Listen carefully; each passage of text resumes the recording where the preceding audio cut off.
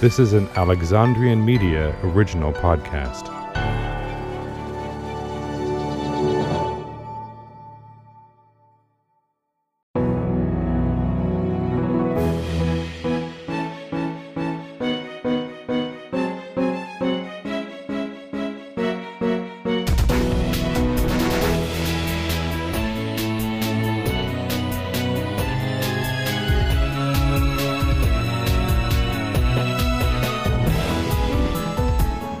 We're back. Yes, we are. Feels weird. I forget how to do this. This hasn't been that Let's long. go. It has been kind of long. September, babe. Wow. That was the last episode of... So, this is Cultured But Not Really. Unqualified Lessons in History and Pop Culture. I'm your host, Brian Edwards Triger. And I'm your other host, Stephen Edwards Trigar. Well, yeah, we got married since the last episode. So, to give people a little insight, the reason why it's been radio silence for so long, we got real busy with the wedding. Mm-hmm. We got married in early November. Yeah. And by the time September happened, we were already exhausted. And then we had a wedding in October, and then a wedding in December. And with the holidays sprinkled in, life got hard. Yeah. Well, it's not necessarily that. It's just sometimes there were times that we just needed to. We needed a break. Yeah. We thought after the wedding and then after the holidays, and this is the first week since we've been back where there's not been a holiday in our sights. Yep. So we're back. Yeah. We're hoping to get back into the swing of things. And I'm starting things off strong in 2023. Yeah. With the history of gaming. And we should clarify because we've already done a video games episode We're not before. doing video games. We're not doing video games. I wanted to do a board games episode. And then I was like, that's hard to point out what I want to point out with the time that we have. Yeah. So I thought we'd just do like the history of games from like a societal standpoint, and also like board games / tabletop gaming, and just touch on like all aspects of gaming that we haven't talked about. Yeah. So let's talk about them. Because there's a lot. Yeah. I have a lot of notes about. There's a lot more history than I should have. I should have anticipated, but I didn't because. Well, when you're talking about history, you should prepare yourself for a long haul. And I've condensed it down to as much as I can condense this down to, and still I think be palatable. Okay. We'll see what ends up on the cutting room floor, but I think we should get started. Now, because gaming has been part of humans' culture for so long, the origins of gaming are pretty much lost to prehistory. Yeah, I think as long as there have been humans, there have been games. Basically. And specifically when I talk about like board games, several possible board games predate actual written descriptions, and a lot of rules to these kinds of games have been just lost to history. So there's no definitive beginning to this story, but board games likely originated in ancient Near East, which is what we would just call the Middle East, the Mesopotamian area. Based on archaeological findings. There was a series of 49 small carved painted figures found at the 5,000-year-old Bashar Hoyuk burial mound in southeast Turkey, which could represent the earliest gaming pieces ever found. So that's how far back we're even beginning to think about. Yeah. There have been similar pieces found in Telbrak and Jemdet Nasr, which are other similar sites in the region. But they were also isolated and didn't have any distinct function. But the researchers have called these finds dogs and pigs, because I guess that's what the figures looked like. Yeah. The earliest board games were often thought to be a pastime for the elite and were sometimes given as diplomatic gifts, according to studies published in an academic journal called Antiquity, which is a specific academic journal dedicated to the subject of archaeology.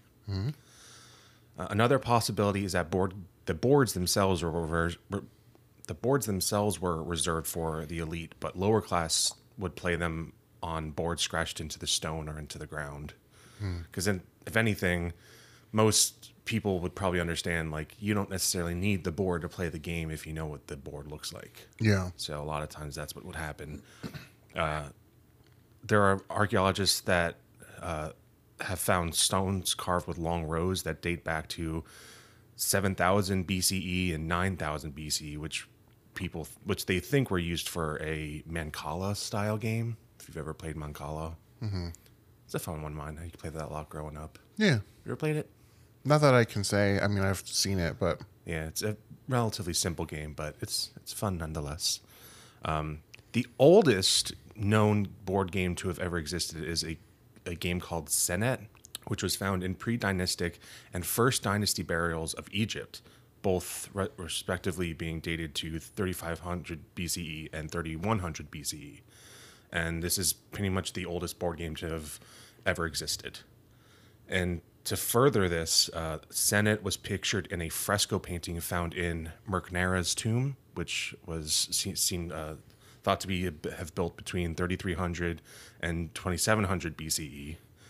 And the first unequivocal painting of this game has been dated to the third dynasty in the tomb of Hesi, which was born between 2686 and 2613 BCE. There were people depicted playing Senet in a painting in the tomb of Rashapes, as well as other tombs in the 5th and 6th dynasties, which roughly in the 2500 BCE era. But the oldest intact Senet boards date to the Middle Kingdom, which dates to 2055 BCE and 1650 BCE. At least by the time of the New Kingdom in Egypt, in 1550 to 1077 BCE, Senet was conceived as the representation of the journey of the Ka, or the vital spark, to the afterlife. Basically, that's what they thought these games were a connection of. This game of sending your soul to the afterlife. It often was depicted in paintings in tombs, which for that very reason. But this connection is made to the Great Game Text, which appears in a number of papyri, as well as the appearance of markings of religious significance on the Senet boards themselves. So a lot of this early idea of gaming actually does center around a lot of religious context, which was something I found out through my research. I didn't realize how much connection religion had to it. In fact, according to a sociologist, Durkheim, games were founded in a religious setting and were the cornerstone of social bonding. So it's the early days of religion being where you would congregate and where you would meet with your fellow people, and where the idea of religion and community come together is just one aspect of the way humans have always sought out connection. And I know we have those exact kind of connections ourselves with friends that we have specifically because we play board games with them. I'll jump in to say that it doesn't surprise me that games had a religious connotation to them before now, especially when they were created, because literally almost everything in the ancient world was connected to religion in some way. Oh yeah. Even agriculture.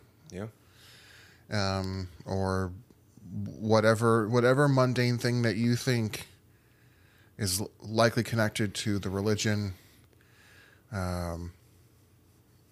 They just happen to find certain things and like use the earth for certain locations, but everything was and a lot of the board games that we have seen and have dealt with since are often like representations of religious moral ideas. I'll get a little bit into that later, but there's a game that India gave us that we still play to this day that has direct like moral like obligations and representations that go deeper than you'd expect the game to go. But in terms of like games that we are still playing and still have that we have the sort of origins of where they sort of came out of. Ancient India gave us the predecessor of chess, which was called Chaturanga, which was possibly developed in the Indian subcontinent or Central Asia during the Kushan period, which was 30 to 376 CE, or the Gupta period, which was 320 to 550 Common Era periods. Chess as we know it was introduced to the Iberian Emirate of Cordoba in 1822 CE, which is basically like modern day Iraq, in that area kind of. And that was during the reign of Abd ar-Rahman II. And by the middle of the 10th century, it was being played in Christian Spain, Italy, and southern Germany. By 1200 Common Era, it was being played in Britain and Scandinavia. And initially, there were many different local chess games with varying rules, such as things like courier chess and dice chess, which added extra elements of rule playing to the game. Yeah.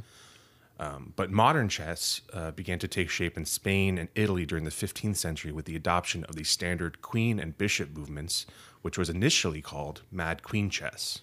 So that became the standardized way to play chess as we know it today. So if you ever want to be extra ridiculous, you can always ask your friends if you want to play Mad Queen chess and really piss them off. Or if you want to play short as Aussie chess. Yeah. Which I guess you'll have to look up the rules. Yeah. I don't know anything. I wouldn't know how to play that one. Mad Queen chess, I could probably grasp. I mean, that's interesting to call it the Mad Queen chess because the queen is the only one that can do literally anything. Yeah, it's like the most aggressive piece. Yeah. And that's the point, I think. It's because it's the queen of all characters. Like, think about this time period being the 1500s. Yeah. Or the 15th century, I should say, the 1400s. Yeah. The queen, being the crazy one, was more of a concept of how women were treated that time. Because if a king did the same thing, no one would bat an eye. If the queen does it, she's crazy. Yeah. But we can pretty much date things like playing cards down to the invention of tiles in China as early as the 9th century during the Tang Dynasty, which was roughly 618 to 907 Common Era. And the earliest unambiguous version of paper playing cards date only back to 1294 Common Era. So before there were paper cards, they were made out of tiles, which were usually either made of ceramics or bone, depending on the game. Think Mahjong. Well, funny enough, that's where you have your modern game of dominoes that came out from the same era of Chinese tile-based games. What appears to be the earliest reference to gaming tiles are mentioned of the quad pai, or the bone tiles used in gambling, in Chinese writings no later than 900 CE. The earliest definite reference to Chinese dominoes are found in the literature of the Song dynasty of 960 to 1279 CE. There's a lot of dates in this ep. Yeah. So just trying to emphasize how far back a lot of these things go. Yeah. In fact, the Western style of dominoes are a more recent variation, with the earliest examples being of early 18th century Italian design. Yeah. That makes sense. Yeah. Yeah. Leave it to the Europeans to take something, change it, and then distribute it to the world, and then make it our modern thing. Exactly. I mean, that's not their fault. No, this is how you'll see with a lot of the things I'm going to talk about coming up. It's very often a game from an ancient place is disseminated to an area where they. Well, I know as somebody who does study history, I know that a lot of those Middle Eastern countries would go around and they would emigrate to places in Europe. And so, of course, we get European things. I mean, especially in Spain and in Italy, other more Mediterranean parts of Europe. And this is also at a time where trading in general was right. That was what people did. That was their whole mission for going out into the world, was to just trade their wares with other cultures and trade it for other cultural items. But I'm going to do a little time jump now because there's so much history to go through that it would be the worst thing that what people would want to listen to if I did the entirety. So I want to jump ahead to sort of where like commercial gaming starts, because that's where I kind of wanted to highlight anyway. Yeah. So the first like biggest instance of commercial gaming comes from the ancient Indian game of Pachisi, which was brought to the West by the British in about the 1800s, and an adaptation of this game was called Parcheesi, which was first copyrighted in the U.S. by E.G. Selchow and Co. in 1869. Which, if you've ever heard of Parcheesi, it's kind of the first instance of the kind of like colored token, like Sorry style of gaming, where it's like you have your multicolored pawns that you act as your game pieces. Another version of the game was called Ludo, was patented in 1896. And a similar German race game, which I will try not to butcher the pronunciation of, is Mensch arg dich nicht, which roughly translates to "Man, don't get annoyed." Mensch arg dich nicht. That was close. I anglicized the fuck out of the pronunciation, but I cannot say that I pronounced the second word right, but dich nicht, I do know that one. yes. Mensch dich nicht. But this game was immensely popular with German troops during World War One. So I'm assuming they would play it during their downtime and in between battles and In the trenches. In the trenches. Another Indian game, and this is one I briefly mentioned earlier. Another Indian game that was adopted by the West was called Gyan Chapur, which, again, I don't fully know the pronunciation. I try my best to look up pronunciations of everything, but I don't always get good findings. Yeah. But this game, Gyan Chapur, was popularly known as Snakes and Ladders. Yeah. Which was a game intended to teach the lessons about karma and the good and bad actions, the ladders representing virtues and the snakes representing vices. The moral lesson of the game was that spiritual liberation, or moksha, could only be achieved through virtuous action, while vice led to endless reincarnation. This game dates back to medieval India, where it was played by I'm guessing it's Jains and Hindus. Yeah. Jainism. That looks right. Jains. It's what I don't always get pronunciation. It's another religion that came up in India. Jains. That's how you spell it. So if you know how to pronounce it, that's how it's spelled. I apologize again. I don't get luck when I find how to find pronunciation, and but we know how to pronounce Hindus. Yeah, and similarly, because it's of the area this game became popular in, Buddhists and Muslims also had their own versions of the game with similar meanings, although theirs were often with many versions had slightly very different variations. Yeah. This game was first brought to Victorian England, and it was published in the United States as Chutes and Ladders, in quotations, an improved new version of England's famous indoor sport. Indoor sport. Okay. By games pioneer Milton Bradley in 1943. I think we all know, if we've ever played board games growing up, we all know who Milton Bradley is. Yeah.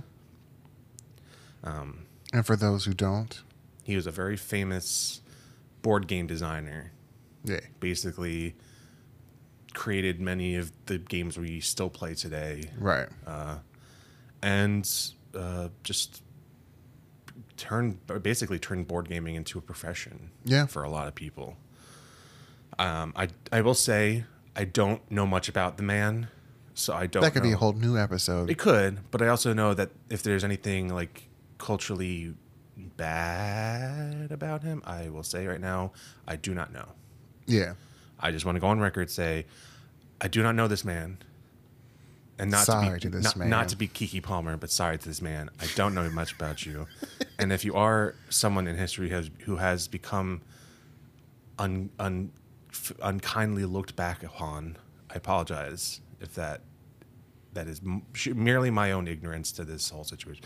Just wanted to say, because it's more often than not, you have the people that age badly. I am in no way celebrating or condoning this person, only that he did do what I said he did. Be a forefather for board gaming. Yeah. Continuing on, the first board game for which the name of its designer is known is called A Journey Through Europe, or The Play of Geography, a map-based game published in 1759 by John Jeffreys, a geographer and writing teacher. Nice. Which I just thought was a nice introduction to where I want to head towards, where we start to see the early beginnings of certain gaming tropes.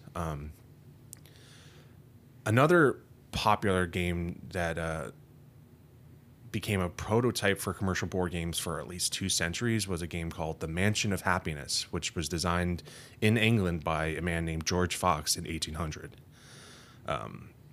It just basically became a framework of like how games should be designed as like a framework. Right. The first board game published in the United States was a game called Traveler's Tour Through the United States, published by a New York City bookseller named F. Lockwood in 1822. So again, you start to see that people were like, well, we don't have much to know how to build a game, but we got maps. Yeah. What if we did guess the maps?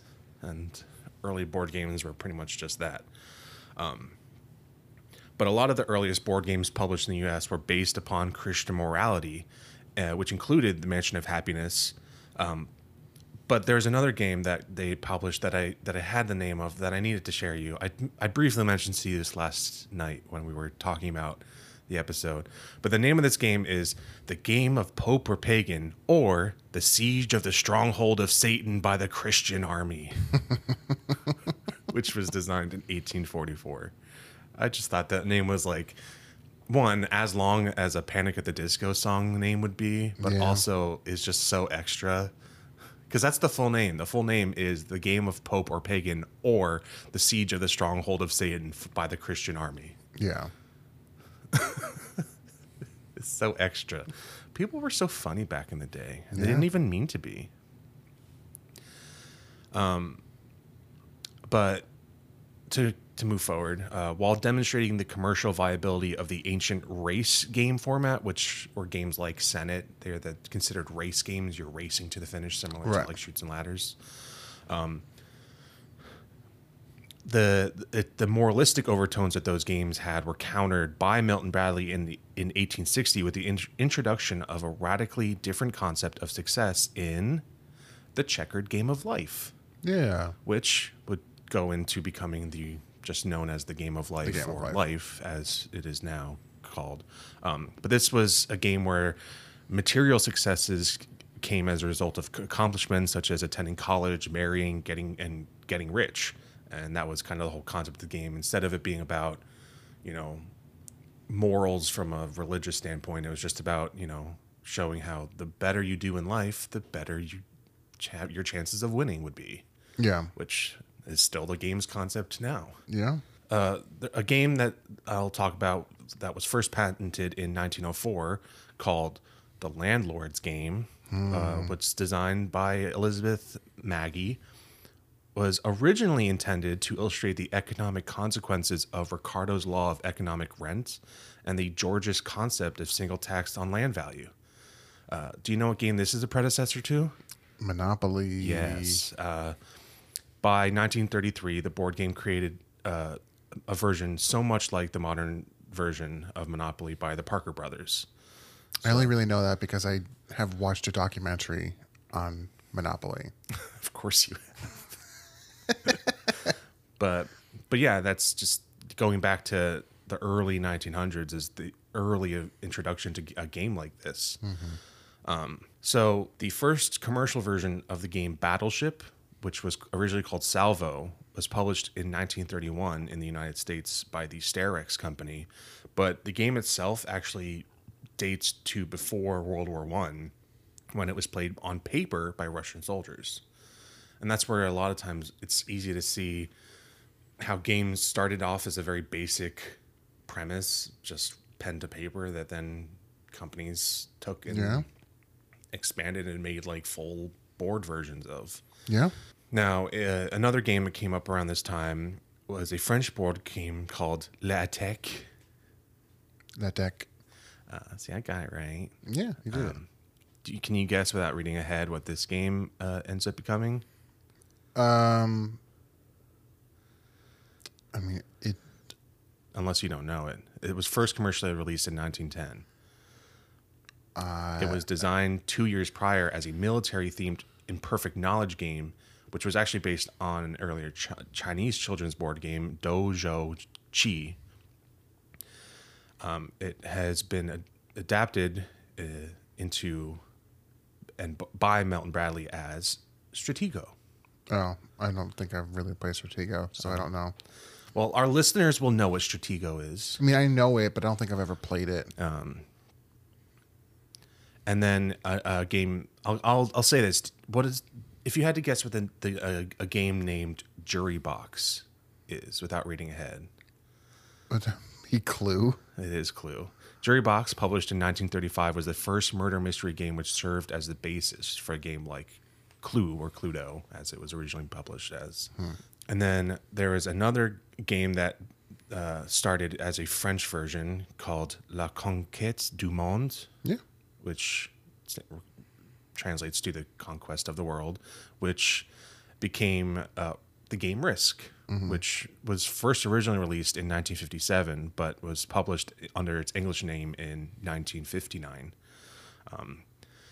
And then as we move into the more modern era of gaming, in the late 70s and 80s, there was a movement towards a German-style board game, or what's called a Euro game, which led to the development of board games such as Carcassonne, The Settlers of Catan, Agricola, Ticket to Ride, and Puerto Rico, which are all games based around the idea of trying to accumulate assets and resources and build a map that is in favor of your side of the game. Have you ever played any of these?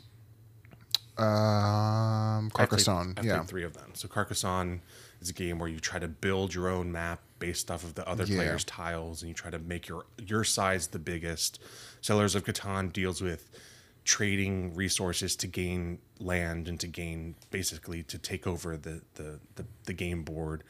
Ticket to Ride is a similar game where you're building train tracks and trying to accumulate the longest thread of your own cars to make your own longest train across the whatever game map you play on.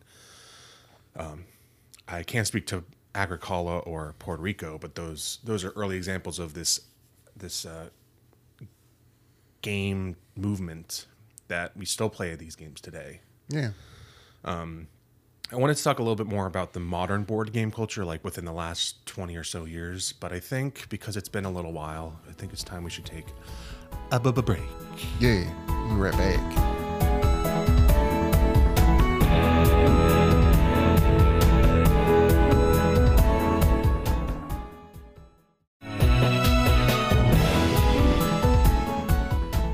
We're back. Yeah. And not just because we're back after a break. We're really back, bitches. Okay. Okay. Yeah. Let's talk about modern board games. So I just wanted to sort of talk about the gaming industry, because we're going to talk about our own experiences and our own modern board gaming things, because we are a bit of a fan of the board game. Yeah. Of the boarded game. And it's pretty well known that the board gaming market is smaller than that of video games, but it has experienced a significant growth from the late 90s onward.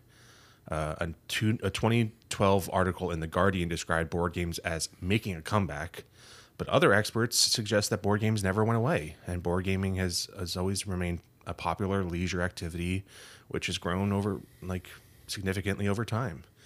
Another article from 2014 gave an estimate that put the growth of the board game market at between 25% and 40% annually since 2010. And it also described the current time as the golden era for board games. A rise in board game popularity has been attributed to quality improvements, more elegant mechanics, components, artwork, graphics, as well as increased availability thanks to sales through the internet. crowdsourcing for board games is the largest facet of the market, and raised 233 million on Kickstarter in 2020 alone. A 1991 estimate for the board game market was over 1.2 billion. 2001 estimate for the United States board game and puzzle market gave value of under 400 million, and for the United Kingdom about 50 million pounds. In 2009, estimates for the Korean market put it at 80 million won, and another estimate for the American board game market found that the same year that it was about 800 million. So in just 8 years, doubled its size in the market. A 2011 estimate for the Chinese board game market was at over 10 billion yuan. And a 2013 estimate put the size of the German toy market at 2.1 billion euros, and out of which the board game and puzzles market was worth about 375 million euros. The Polish market was about 2 billion and 280 million zloty, which is the Polish currency. And per capita in 2009, Germany was considered to be the best market with the highest number of games sold per individual. Interesting. So just kind of wanted to highlight the market trends of board gaming because it has gotten huge. Yeah. I mean, we were recently at PAX Unplugged, which is a board game convention that takes place here in Philly. Yeah. And it was Steven's first time going. Yeah. We plan on doing an episode about our experience at PAX for our Patreon, but Yeah. it's become a huge thing. It's become massive. Yeah. And especially when you add into that the idea of gaming from like Dungeons and Dragons and other tabletop RPGs that are, you don't even have to have a board or a table technically to play. The game is only increased, especially if you think about games that are video games but are games like Jackbox games, which kind of fall more under board games style gaming than video gaming. The only real difference is that you do need technology to play that game. Right. But there's board games that utilize that same technology that are still considered like a board game. Like we have one of my favorite games is Werewords, which is a take on 20 questions and the werewolf mafia style gaming of like role playing and trying not to be found out as the one enemy character that everyone else is trying to figure out who it is. But that game, in order to play it, you need to have a phone because the phone dictates how the rounds are run. Right. There's that. And even like we have a game that we got, and I don't know how good it is because we got it this past PAX in a mystery bundle, but it's a game called Hollow Grid, and it's played as an ARG or an augmented reality game, and it uses your phone's camera to show the, like, it's supposed to be like a monster battle duel kind of game, and it's supposed to be like use the phone as your view into the monster arena. Right. Just adding elements that expand on like the modern idea of what a board game or a game you play with friends would be. Right. So I figure we take the rest of this little bit of time left to just sort of have our own talk about our favorite games we've played, games we grew up with, personal connections to gaming. And I just thought, like, I know I'm someone who has played a lot of games. We have friends of ours that throw board game parties every few months that they have like every board game known to man. Their whole basement is just floor to ceiling board games. Yeah. And I've gotten the opportunity to play a lot of different games. Yeah. My personal favorite games are any sort of co-op game. Like I know I introduced you to over our holiday break, Eldritch Horror. Yeah. Which I really like playing that game. Yeah, it's fun. It's just very stressful. Yeah. Because it's a kind of game where it's very easy to lose. It's unforgiving. It's very unforgiving. You're constantly getting more negatives than you get positives with the hope of eventually getting your win condition, which it's all based on, and this is a very popular theme, but it's based on H.P. Lovecraft, There's a whole there's so many games in board gaming that are H.P. Lovecraft inspired. So I mean, not my thing, but I get its appeal to other people. yeah, and to me it's a little played out at this point. But for me, the gameplay is what I like about Eldritch Horror. That you could literally swap in any theme, and I would still have the same amount of fun. It's just the concepts of that game are supposed to be Right. indicative of an H.P. Lovecraft mystery. Right. There's cultists, there's elder ones that are being summoned that you have to stop, and there's monsters that you have to fight that are all, that all do just as much mental damage as they do physical damage. And Yeah. I know you're a big fan of Illimat. Yeah, it's been a while since I've played it, but I did enjoy it. I think I enjoyed its art style more than I enjoyed actual playing it. But Honestly, that's sometimes what makes a better game over a mediocre game, is just having a good art style. yeah, which was part, as you said in the historical part of your episodes, why it became so much more popular is because art started to get better. Yeah. And even and- that, some of the concepts of games are just so much more interesting nowadays than I literally have a game called Concept, which falls into the same vein of Pictionary or charade style gaming, Yeah, where instead of having to draw or act out, you are given a clue.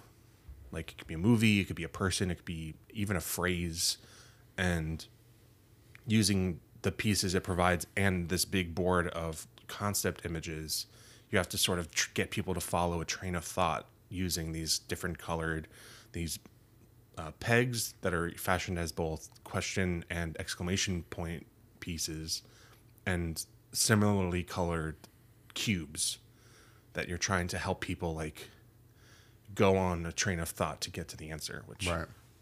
I know we've played a couple A of number of times. times. I know we play a lot with my family too. Our holidays seasons have typically become board game hangouts. Yeah. This past Christmas, we were at my parents' house and we played a game called Herd Mentality, Yeah. which was fun. It was We also interesting. played Chameleon. We also played Chameleon. Both of which are games kind of that showcase human psychology in a way. Yeah. This Herd Mentality is a game where you're given a prompt and you have to sort of answer based on whatever you think everyone else would answer. And if you don't, you get a punishment basically. And in the Yeah. form of a fun little squeezable cow. Yeah. But you have to be the only one Yeah, to the give only that. one. Yeah. And it's point based. You get points if you're in the majority, and you get no points or anti points if you're in the Yeah. minority. I won the first round You did, by a large margin. because you just know how to think about what people as a mass whole would think. Yeah. Chameleon was a game where there's a whole genre of hidden role games, Yeah. which is what Werewords would be, and that one is similar where everyone but one person is given a card that has a grid of it's a key for the game. So you get a card that has a theme and then a bunch of items that fall into the theme. So a thing would be TV shows, and then all of the words on it would be a different TV show, and they associate A B C D 1 2 3 4 5 6 kind of grid, and you roll dice. They match up with the cards that you're given that tell you what your player is, and that tells you what the clue is. The only person that doesn't know what the clue would be is the chameleon, because they get a card that instead of having that grid of the key to help you figure out what the clue is given a card that just says you are the chameleon. So you have to hope that you have some sort of indication based on how everyone else is playing that you know what's going on, or you'll be easily found out to be the chameleon. Yeah. And everyone goes around one at a time and says one word about the clue. And then the chameleon tries to fit in or get found out. Yeah. And it's one of those games that's fun. And if you get one over on someone and you're the chameleon, it's a little bit of a rush. That happened to me a couple times. Yeah.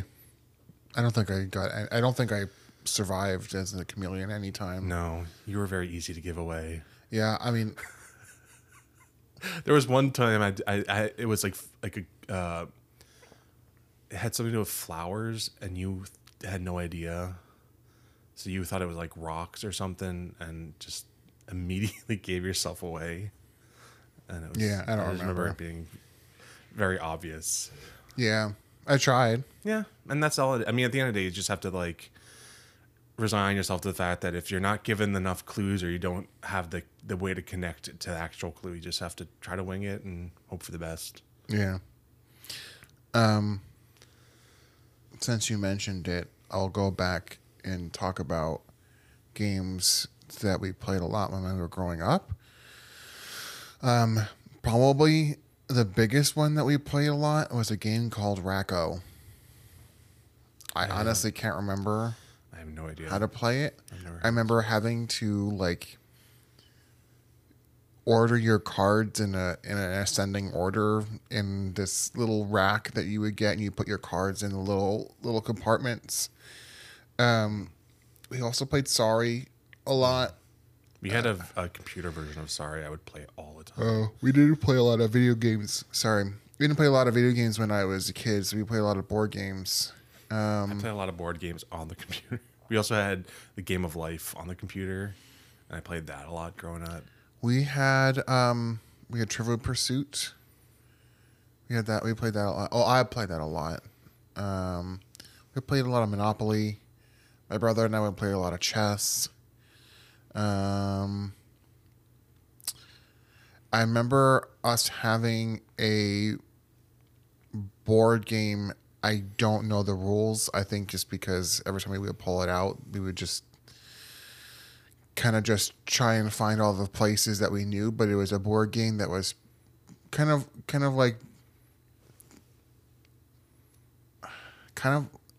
a mix of like Risk and Monopoly, but it was based around Scranton. So I think anytime that my siblings or I would pull it out, we would just like not even play the game. We would just try to find all the places that we knew. That sounds like how little children would play a game like that. There was another game called Advertisement where you would have to try and guess the brand of something based off of their slogan, which became really hard at our age because the game was so old. Some of those slogans were that feel like that ages out fast. yeah. But that one became hard after a while because of that. So we didn't play a lot of trivia games. We would be big on like Pictionary. We still have an inside joke with my family, and you've heard it. I don't know if you know the full story of the Dollar William. No. We would play that game with Grandma Pat. Okay. And it was one Easter, I think, we were at her house when we brought Pictionary, and my dad and her were on the same team. Throughout my entire life, my grandmother has always called my dad, whose name was William, Bill. Okay. And they had the clue, dollar bill. Well, And because you have to get the full name right, he drew a dollar and then pointed to himself. And my grandma decided, because she's Grandma Pat, and she always knows how to just twist the clue off of what should be the most obvious into the obscurity. She just kept going, Dollar William. Who's on the Dollar William? Who's on the Dollar William? And we were losing it because this is not only is it so easy and so obvious, she never called him William. She always called him Bill. So he thought it would be the easiest. He was like so confident, first try, they were gonna get it, no problem. yeah. And it was just such like you could see my dad's confidence go because he Just drew the dollar, fly. then pointed to himself.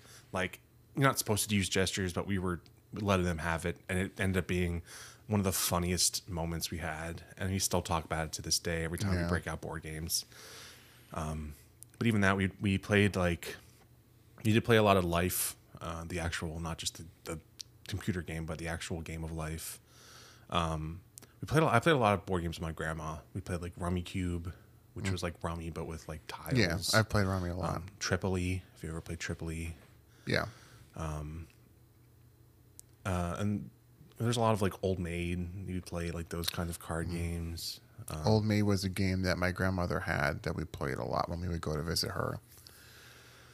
I feel like there's more that I'm forgetting, but it's just one of those things that I know it's even weird to think, like, I don't think enough people realize that they've probably played a lot more board games than they even realize. Yeah. I will say that despite all of the games that we did have, our family was a family of just playing card games. Yeah. A lot of Rummy, a lot of War, a lot of Solitaire. War. We never got into poker. Nah, I didn't care about that. We would occasionally play blackjack, but that was kind of it. Yeah. We never really played anything that you'd find at a casino. Yeah. But we did play a lot of it was a lot of playing card games. And it's funny to think about because I just sort of just remembered, but it was like in the back of my head.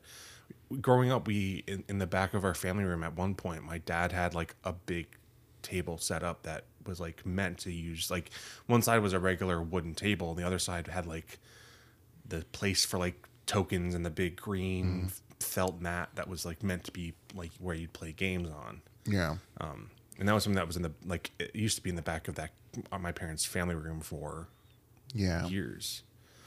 If that's any indication as to the games that we played at my family on Christmas Day, we played Mao, which I had never played before. Yeah, I didn't love that game. Even though I won, I didn't really like it. I know you didn't. It's a game that you're supposed to learn how to play it while you play it, and you're not given anything. And You've already lost a game.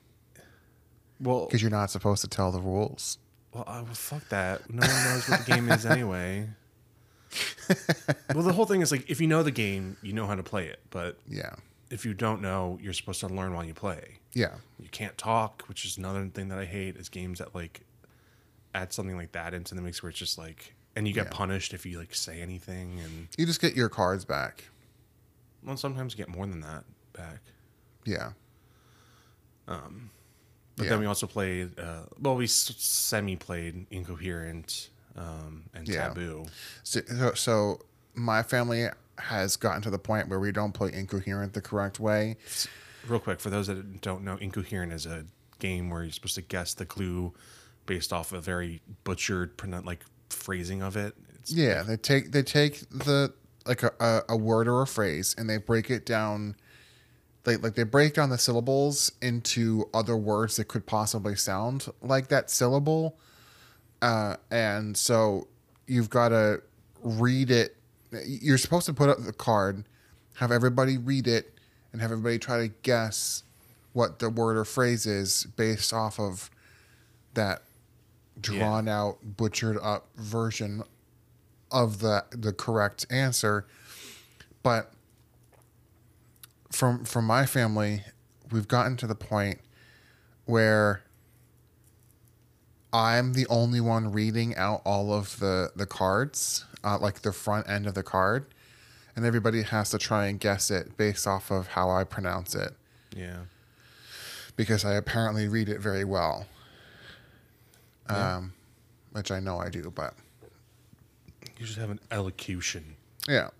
And I usually figure it out and then pronounce it in the way that would probably be easiest for everybody to get. Yeah. But we also played Midnight Taboo. We used to play a lot of Taboo as well.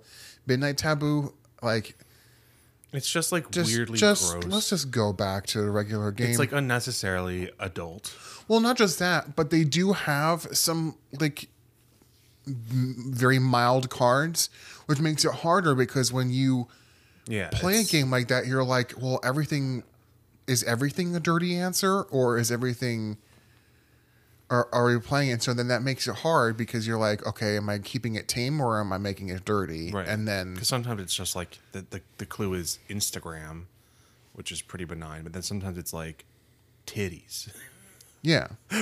That's kind of a hard thing to because you're immediately trying to clue into what it could be. Yeah. So yeah. Yes. I tend to try and shy away from the after dark, midnight, like scandalous versions of the games because of that reason. It's just, Yeah, it's weird. it gets, it's not because of them being dirty. It's because they get so, because it's marketed as a game that is supposed to be dirty, that you Yeah. get confused.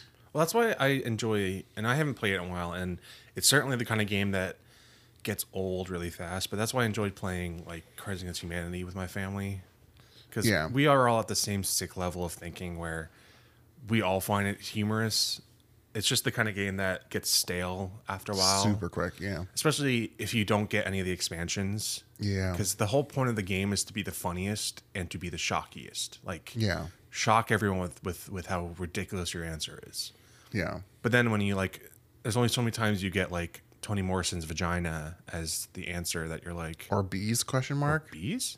Or Batman or pixelated bukkake or any of those things. And suddenly it's like, ha ha ha, funny. That's Yeah. real funny. Like, the Yeah, it's a game that requires to continue more expansions or you're going to get really tired of it Right. really fast. and that's happened often. which I'm surprised that that game is still surviving. I think it's because enough people keep learning about it that they find they are the ones that find it funny enough to buy, and then Yeah. they bring it to their group of people. And Or they find new ways to use it, like laying a bunch of cards down on the floor and having your cat swat at the one that yeah, on yeah. Anyway, but a game that I never played until I got older, that I didn't think that I would have as much of a enjoyable experience at until we started playing it, was Dungeons and Dragons.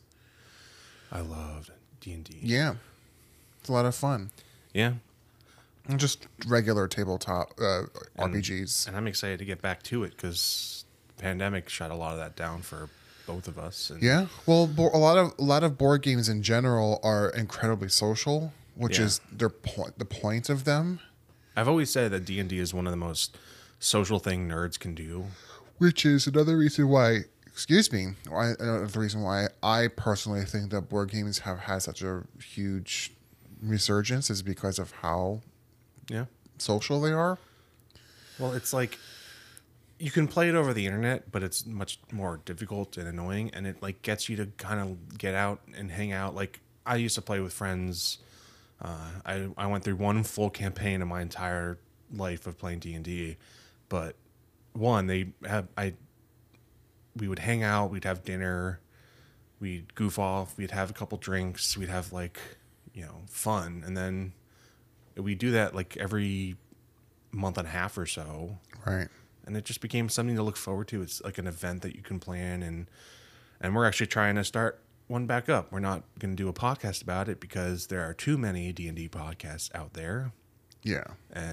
But there's a game that I bought at PAX Unplugged called Lord of Altera, The Lost Druid, which is part one of a 4-part campaign.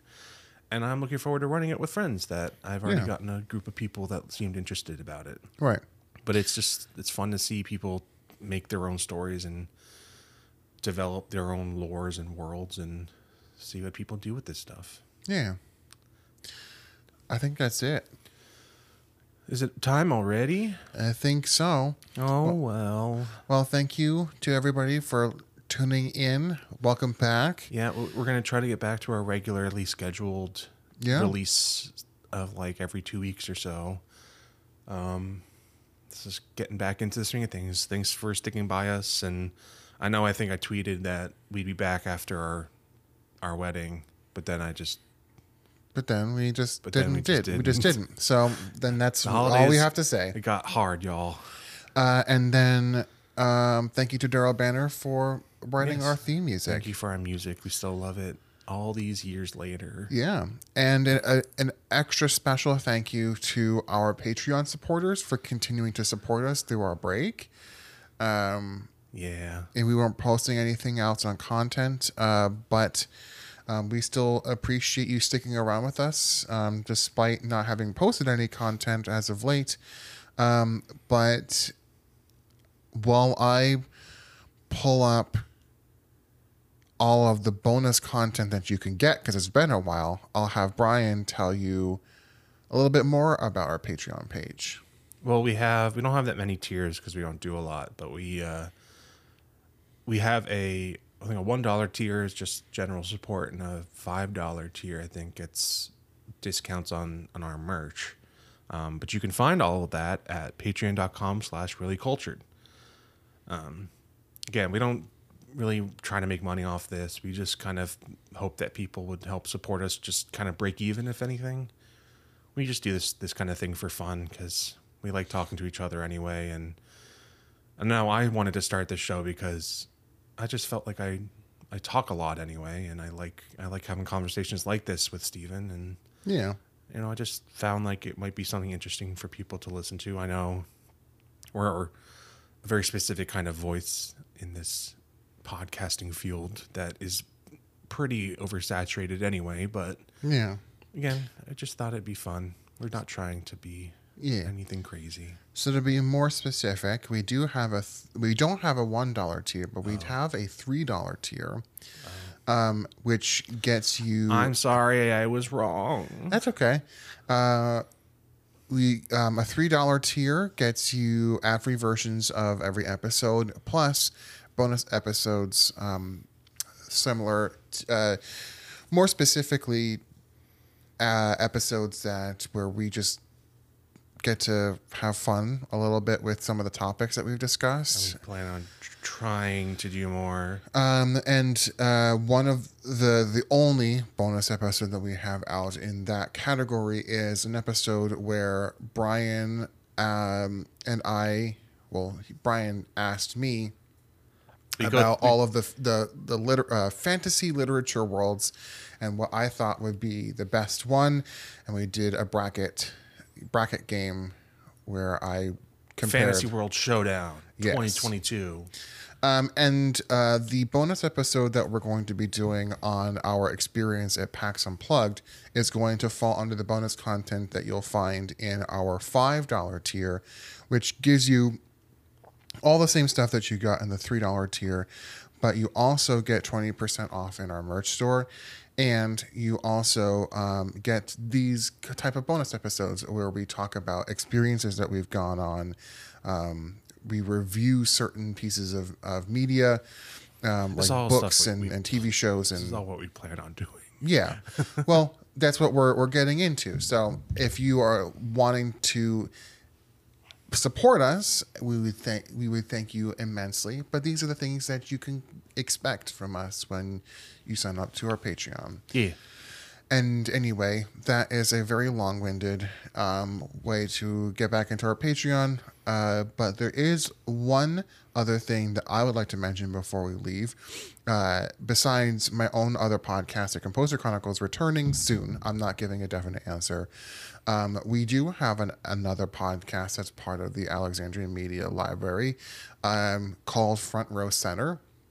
It's a podcast where my friend Michael Bolton talks with a lot of other people in the world of music and art, but interviews them all for the point of explaining and breaking down a specific opera.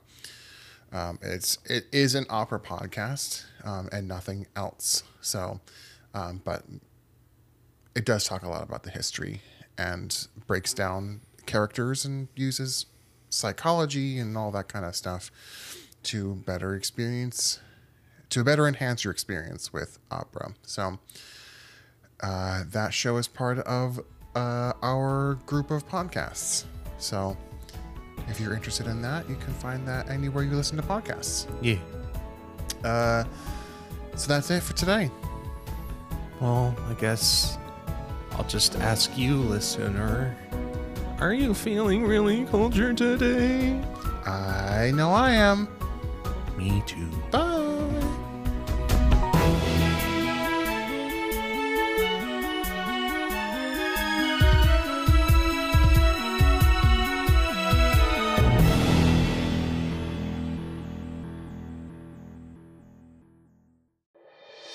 Alexandrian Media, art and culture for the modern era.